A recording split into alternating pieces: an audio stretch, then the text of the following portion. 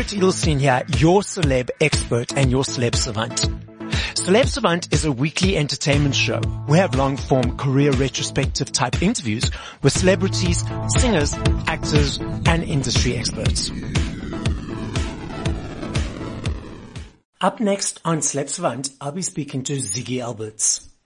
Ziggy is an Australian singer-songwriter, and he's best known for his studio album Laps Round the Sun, which peaked at number 2 on the ARIA charts for Australian artist albums in November 2018. Up next, on Celeb Savant, we've got Ziggy Alberts. Where are you, actually? So I'm on the Sunshine Coast, in Queensland, Australia. But like right now, you're outside by the beach, or? I'm just actually sitting on I'm literally sitting on the back bench of my van. Okay. Ziggy, thanks for your time today. But let's sort of take it all the way to the beginning. What got you into creating music? So I was pursuing writing, like kind of creative, like surf journalism. Yep. I was actually pursuing that from a really young age. I was pursuing that from a really young age, maybe like 13. So I always loved writing, creative writing, but I didn't actually pick up music or didn't start playing guitar till I graduated school. In school, I just did 2 maths, 2 sciences, and the creativity wasn't really there at least in my schooling. I guess that everything to do with music has been an extension of my love for writing and creative expression and social commentary and hopefully continued togetherness through music. You know, that's the stuff that really, you know, that I've identified kind of drove me all along. And it's also kind of, it's the way you can express yourself in perhaps words that you wouldn't be able to say any other way. So that's where music started, and I was kind of encapsulated by music from the moment I started, and it just progressively took more and more of my life until, you know, 9 years ago was my last time I had a job working behind a counter at a coffee shop. And I've been a musician ever since. Did you always know that you could sing? No, I had relatively okay pitch, but no, I enjoyed singing as much as anyone else when you know, go to a club and sing along as a teenager at parties. But I think I discovered it probably around the time I graduated was when I really didn't plan it. It sounds ridiculous, but it was actually my parents who bought me a guitar, and I was more pursuing writing. I was more pursuing creative, like surf journalism. And, when the guitar came along, you know, more and more of my writing became focused into music, you know. That transition from the surf journalism into the music, was it a difficult transition or easy for you? I think it was easy. It was the right place for me. It was the right way to go. The surf journalism stuff was awesome, perhaps lacks some of the real depth that I have with music, you know.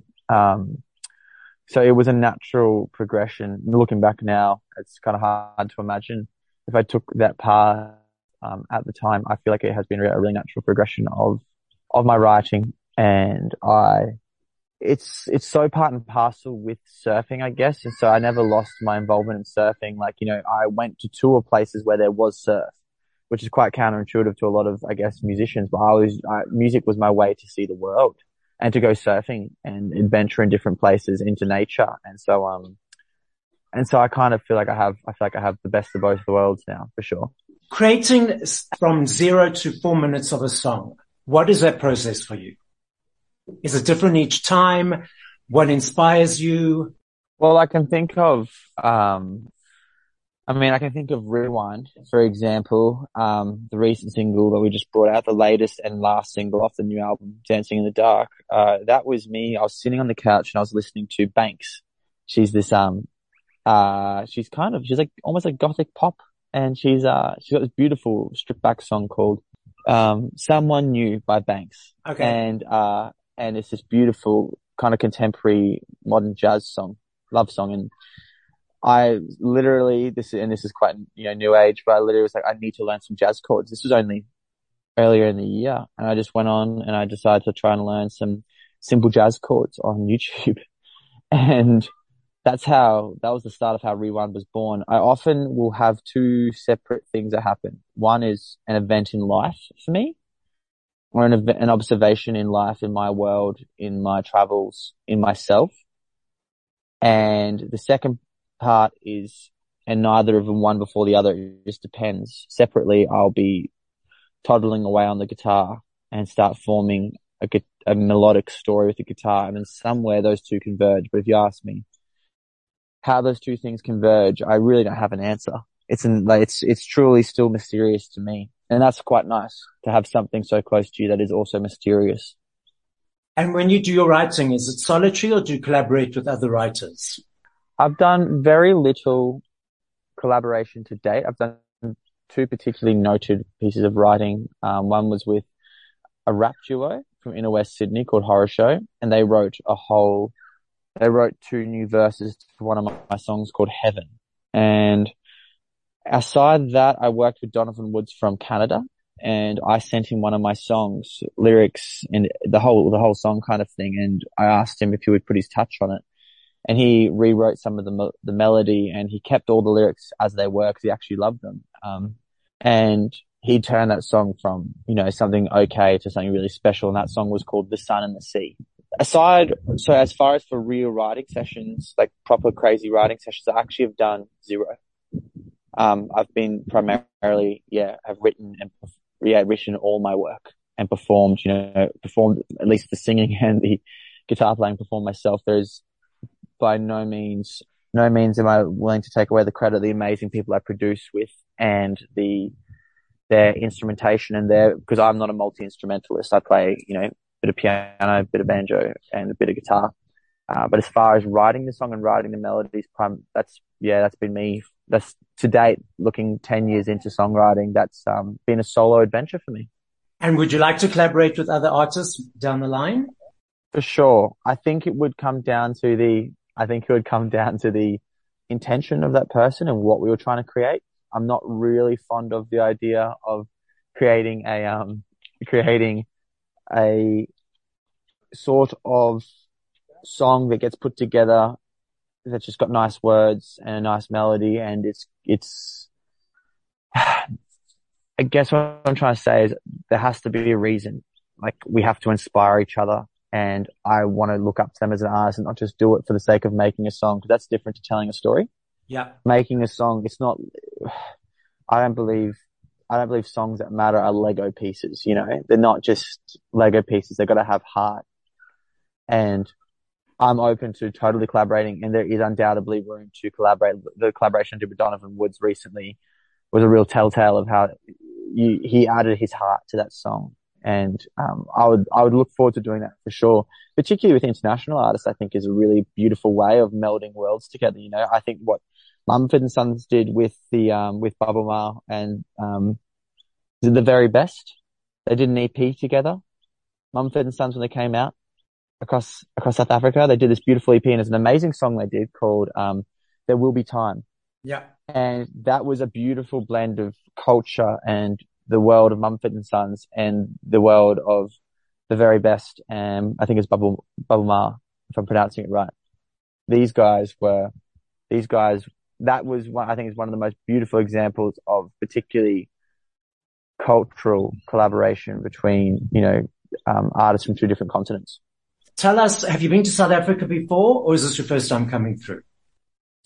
First time, and it's out of the blue. It's really like, the opportunity came up, and this was only maybe 6 weeks ago at best.